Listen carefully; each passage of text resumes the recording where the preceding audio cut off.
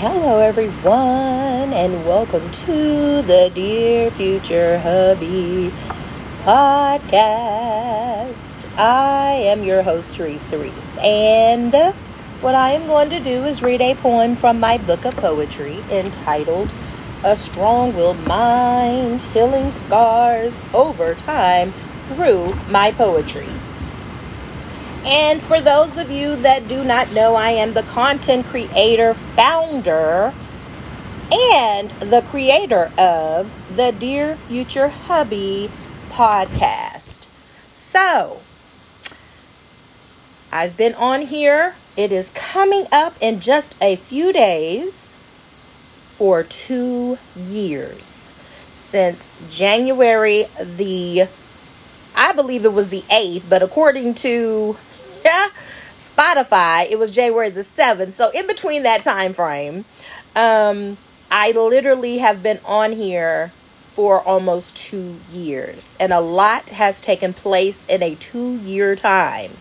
But before I get started on that, because I will go on a tangent if I am not careful, I'm going to read a poem from my book of poetry entitled A Strong-Willed Mind, Healing Scars Over Time Through My Poetry. So, I am going to share this poem entitled My Future Husband, aka My Future Hubby. And for those of you who don't know, aka means also known as. So here we go. His countenance makes him handsome from the inside out. His character is genuine, and me he'll deeply care about.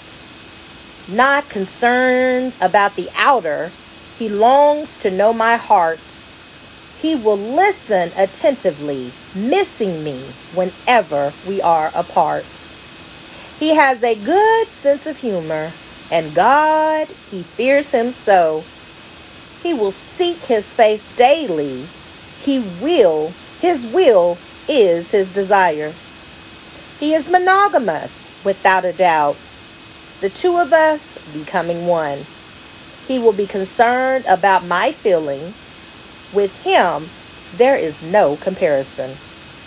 He will be a wonderful provider, romantic just the same. He will always think of me. He will give me his last name. Our foundation will be built on God, both desiring to do his will. I dream of being by his side. His presence I will adore. So I hope that y'all have the most amazing evening, morning, afternoon, whenever it is that you hear this episode. This episode is going to be a little more transparent than you may think that I am. But it also it might be a little more hard to swallow, for the lack of a better way of stating it. So what I wanted to do is take a moment to, first of all, acknowledge that I am a divorced mother of 6 beautiful children, and I have one gorgeous grandson, Amar. And what I also want to acknowledge is that as a divorced woman, I have the desire to remarry someday. Now, there have been moments through the course of the journey of my singleness that I have gone back and forth in terms of if I truly want to remarry or not. And it's because of my coming into a better knowledge of what marriage really truly entails. So, for those of you who do not know what I tend to do, I try to make sure that when I use words that you may not hear on a daily basis, that I at least try to take a moment to provide a definition so that we are all on the same page. So entails is spelled E-N like Nancy, E like Eddie, N like Nancy, T like Tom, A like Apple, I like ink, L like Larry, S like Sam. And, well, that entails, my bad. Entail is without the S, okay? So it means involve something as a necessary or inevitable part of a part or consequence. So, inevitable means to happen, unavoidable, so frequently experienced or seen that it is completely predictable. And predictable means able to be predicted or foreseen. And some of these, actually all of them, these definitions can be found in the Oxford Languages Dictionary or the dictionary of your preference. I just tend to use the Oxford Languages Dictionary. And so the reason for my wanting to share this is because what I'm about to talk about is marriage. And being a divorcee, I could tell you it's a whole lot that I did wrong. And that's another reason why I wanted to talk about it. Because of what I did wrong and how I went about courting, or the lack thereof, my ex-husband, the desire to be married never faltered. It never, ever faltered. I've always had a desire to be married. So even after a failed marriage, I still desire marriage.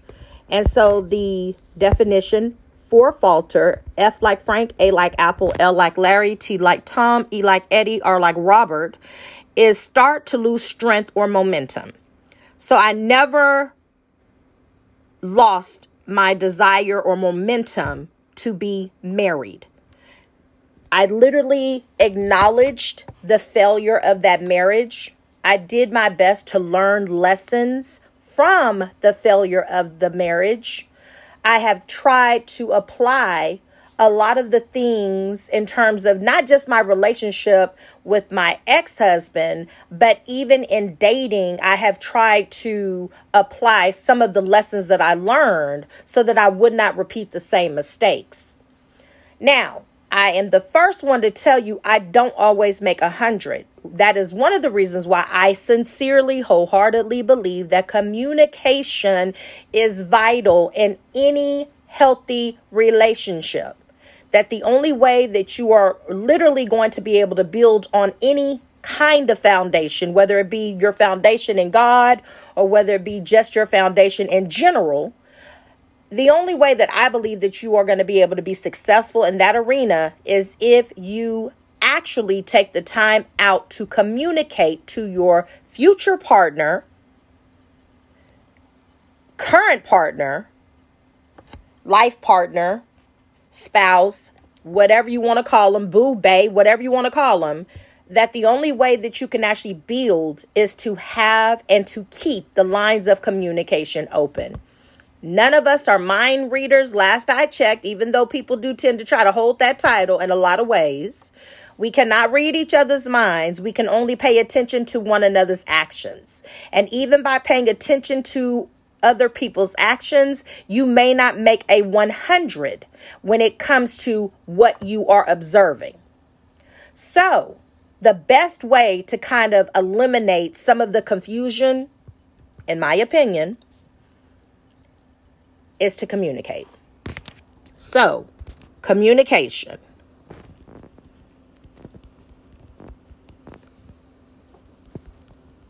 The definition of this word, it is spelled C like cat, O like Oscar, M like Michael, M like Michael, U like umbrella, N like Nancy, I like ink, C like coach, A like apple, T like Tom, I like ink, O like Oscar, N like Nancy. It is the imparting of or exchanging of information or news. That is communicating. It's a means of sending or receiving information, such as phone lines or computers. What? You can communicate via the phone and computer? Yes, you can. So there is no excuse to say, I just don't know how to communicate. To me, that is an excuse. And for those of you who do not know what the word excuse is, I'm not laughing at you, I'm laughing with you. So here we go. Excuse. So the excuse definition is to attempt to lessen the blame attaching to a fault or offense, seeking to defend or justify one's actions. An excuse is E like Eddie, X like X-ray, C like cat, U like umbrella, S like Sam, and E like Eddie. So, excuse also means to release someone from a duty or requirement. A reason or explanation put forward to defend or to justify a fault or an offense. And for those of you who don't know what offense means, OFFENSE, it is a breach of a breach of a law or rule, an illegal act, annoyance or resentment brought about by a perceived insult or disregard for oneself or one's standards or principles. Offense. Keep that word offense in mind because we're going to talk about it on today. So what I wanted to delve into, which might be a little bit strange for some, especially if you are not a Bible reader, I wanted to kind of break down my observation and what I have taken from a particular passage in the Bible. And the only reason why I'm doing this is because I have been studying the actions of wives, both present and past. So present day meaning, people that are right now before me. And then past in terms of wives that were in the Bible. And one of the reasons being is because I feel like history does have a tendency to repeat itself. And as I'm going through this journey of life, I have a desire to be a wife again someday. And I am mindful of the type of wife that I do desire to be. And so I try to pay attention to a lot of I'm going to call them characters in the Bible for the sake of just saying that. So I try to pay attention to some of the characters in the Bible. And this particular character in the Bible, I keep thinking about. And so I wanted to delve deeper into her character. And I wanted to try to look at things from maybe her perspective. I might not get 100% because I am not a Bible scholar. But I wanted to take time out to really and truly look a little deeper into this. And to see if the past wife that I was, the old version of myself, if I had some of those characteristics. Not only that, I want to make sure that I just want to be mindful. I want to be mindful that I am going to bring more positive into my next union than negative. So part of my doing that is self-reflecting. And part of my self-reflecting is observing. So the passage is in the book of Esther, Esther, and the chapter is 1:12 through 20. And I literally am going to read this from the Message Bible, but I'm going to say this to you all right now. That even in my reading this from the Message Bible, I need, let me see.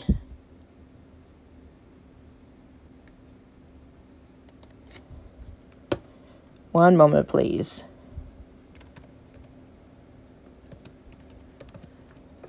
Okay, so what I need to do is just take a moment and I'm going to read it from the Message Bible and we're going to go from there. So, let me see. All right, so here we go.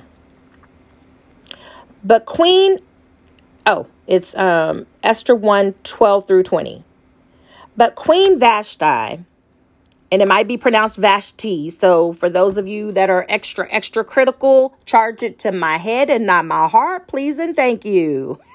I'm going to pronounce these words the best way I can. And I promise you, I am not guaranteed to get 100. Okay, let's go again. But Queen Vashti refused to come. Let me back up.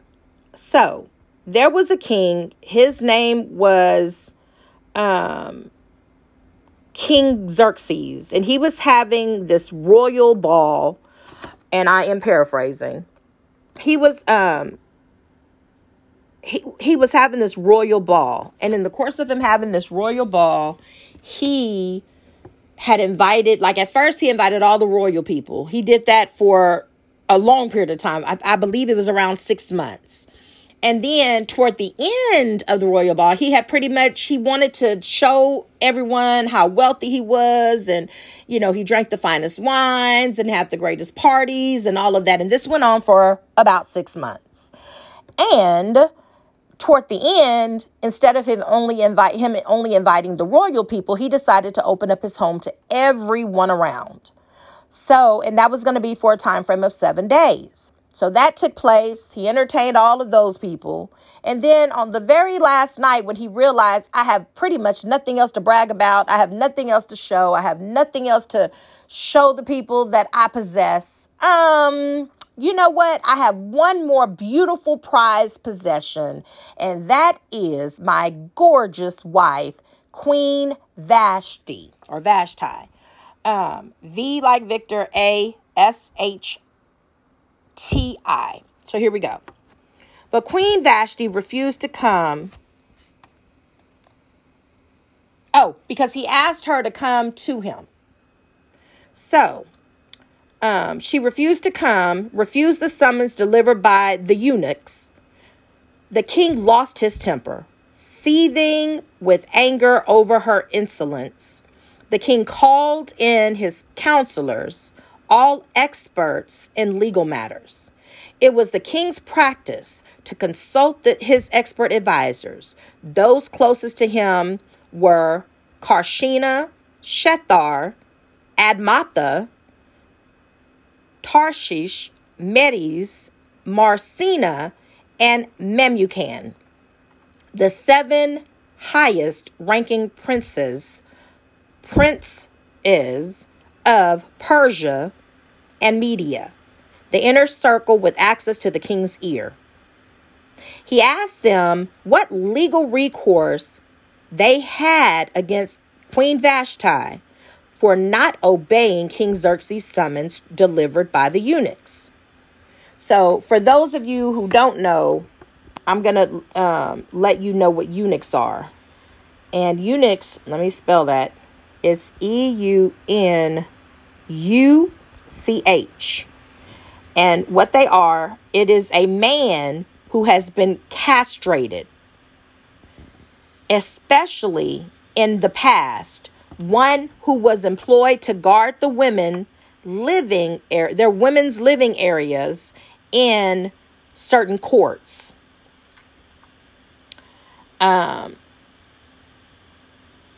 So it says, what does it mean when a man is a eunuch? So pretty much this man was not able to utilize his manly parts, but he was used to protect the women. So that's what a eunuch is. All right. So going back to this scripture.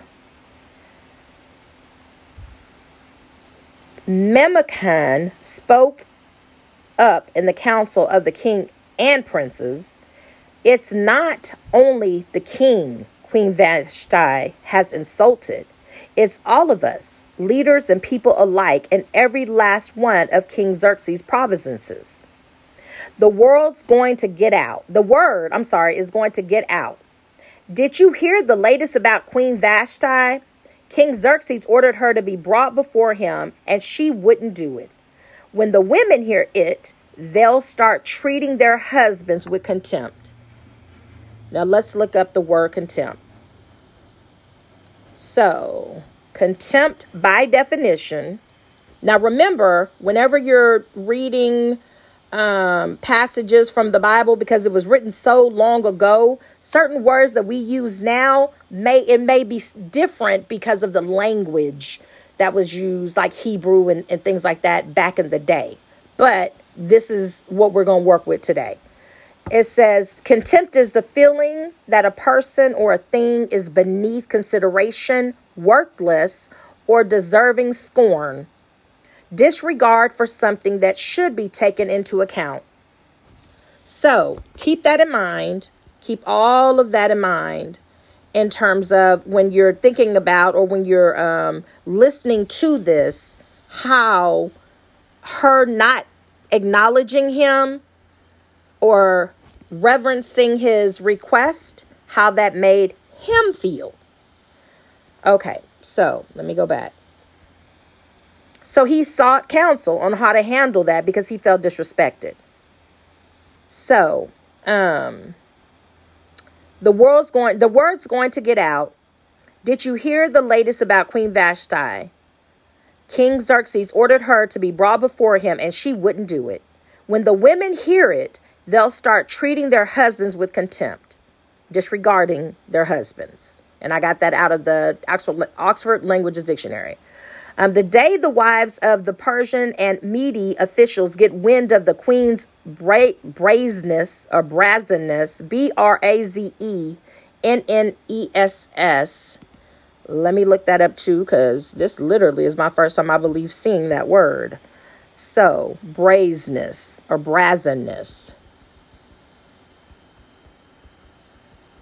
So that means marked by shameless or disrespectful boldness, a brazen disregard for the rules.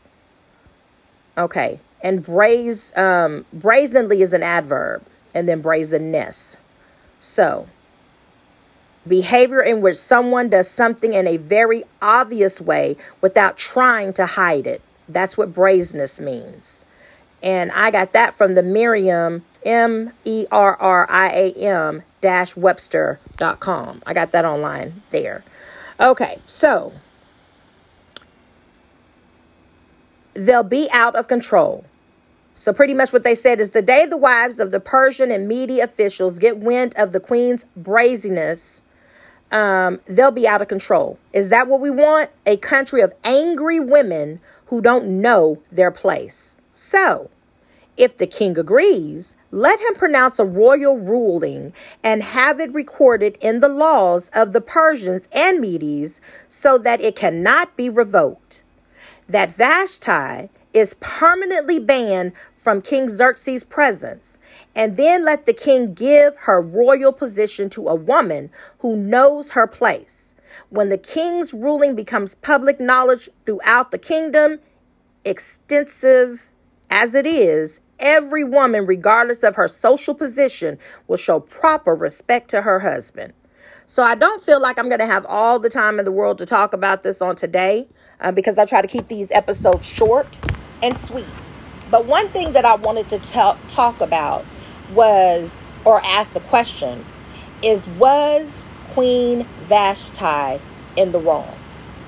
So when I went to the extent of actually studying about her and learning a little bit about their culture, what I don't believe was truly conveyed in this passage is that what King Xerxes was really doing was violating her culture. So in her culture, you could not go before a strange man or any men. And who knows, there could have been other people present, but they gave us the impression that it was really just a lot of different men of different stature present, and that he wanted to show off his wife. However, the way that it has been interpreted, as I'm reading some of these interpretations, is that he wanted her to be fully exposed, or for the lack of a better way of putting it, indisposed, completely naked, only wearing the crown on her head. So he wanted to display her absolute beauty, and he wanted to display her absolute nakedness in front of these strange men. Now, I've heard in the Bible where it says that when you are married, the marriage is undefiled. So, meaning undefiled, or the meaning of undefiled is, let me see, undefiled. So it means no defiled, it means pure. So, according to scripture, when you get married, your bed is pure. However, this was a king that I'm sure was used to having nice things. He had been drinking, he was merry, and in a lot of ways, it sounds like to me, he was easily influenced by the people that were surrounded, the people that he consulted with on a regular basis. He trusted their judgment. And so in his trusting their judgment, he was like, I've shown y'all just about everything I have possession of. I've shared all of my wealth with you in one way, form, or fashion. But what I haven't shared with you is my wife. And so he literally summoned her, called for her to come with wearing only her crown. When word got to her through the eunuch, she refused his summons. That embarrassed him. That infuriated him. That angered him. Because she literally rebuked him openly. And by rebuking him, he wanted her to pay. Now, if you continue to read the passage, it talks about how after he pretty much, and I'm paraphrasing, came to himself, he had a change of heart. Maybe he had had an opportunity to reflect on how he treated her. Maybe he realized I was actually the one in the wrong because I'm causing her to violate her culture. And I'm violating her culture in my drunken state. That's exactly what I was doing. Unaware and not clothed in my right mind at the time. Now, depending on how far you want to take it, I look at that as a form of abuse. He was abusing the right of being her covering and literally took a stance of uncovering her for the sake of selfish gain to pump himself up because he was king. As a wife, how do you handle that? Was she truly in the wrong for saying absolutely not, knowing very well that she could lose her position as queen? Was she sober-minded when she said absolutely not? Because of some of the research that I've researched, she was actually accustomed to walking around her chambers or wherever she was at, indisposed naked. She loved her body, and many people that were surrounding her observed her on a regular basis and saw that she was very, very proud of the creature that she was. But when her husband said, I need you to show off that, I'm going to add my little 2 cents to it, sexy body of yours to the whole world, she said, absolutely not.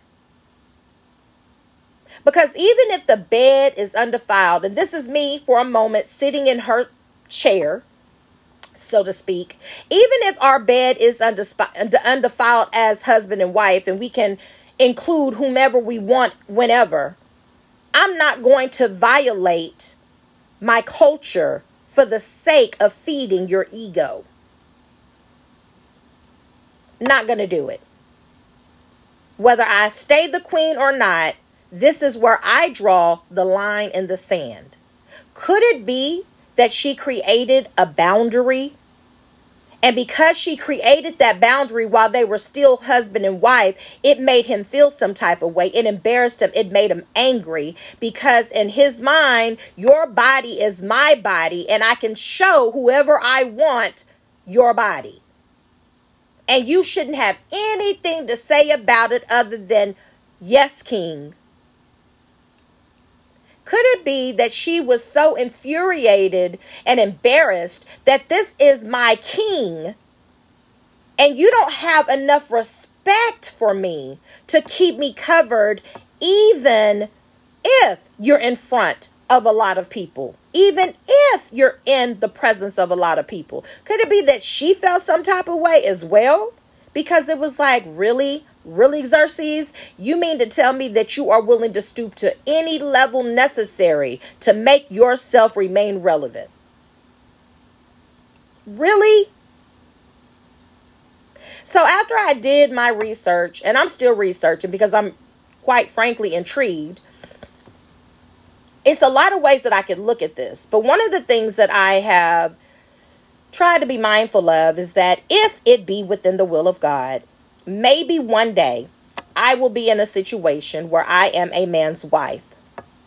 How will I operate in public with this man, even if there are times that I feel like he is blatantly disrespecting me, where he is blatantly keeping me uncovered? Because sometimes, whether we want to keep it real or not, people are going to do what they want to do, married or not.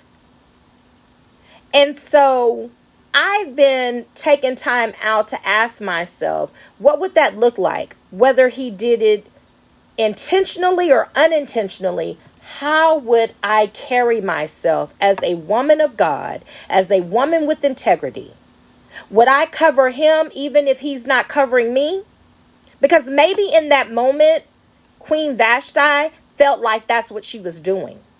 And she was willing to sacrifice her queendomship to keep her husband covered. And maybe, just maybe, even in her doing that, when he realized that she was in the right and he was in the wrong, instead of stroking his ego as a king, in my opinion, maybe he should have performed with a public apology. Maybe that's when he could have reiterated the boundaries and owned up to where he erred in his summons for his wife to appear in just her crown. We'll never know because it's a story in the Bible. But I just wanted to take a moment to address that because a lot of times, and I've seen it done, I've even seen it done where the roles are reversed and it's the queen disrespecting the king. And maybe from our perspective, we look at it as disrespect. Or maybe she is as being as candid as she can in correcting him in love the best way that she knows how in the presence of others. Because a lot of times we really don't know the backdrop. We only know what we see. So I wanted to talk about it. I hope you don't mind. I most likely will try to elaborate on it later, again, on another episode. But yeah, was Queen Vashti in the wrong? I hope y'all have the most amazing evening, morning, afternoon, whenever it is that you hear this episode. But please, please, please do me a huge favor and take care of yourself because there is only one you. Signing out, your girl Teresa. Y'all have a blessed one. Bye. And thank you so much for listening.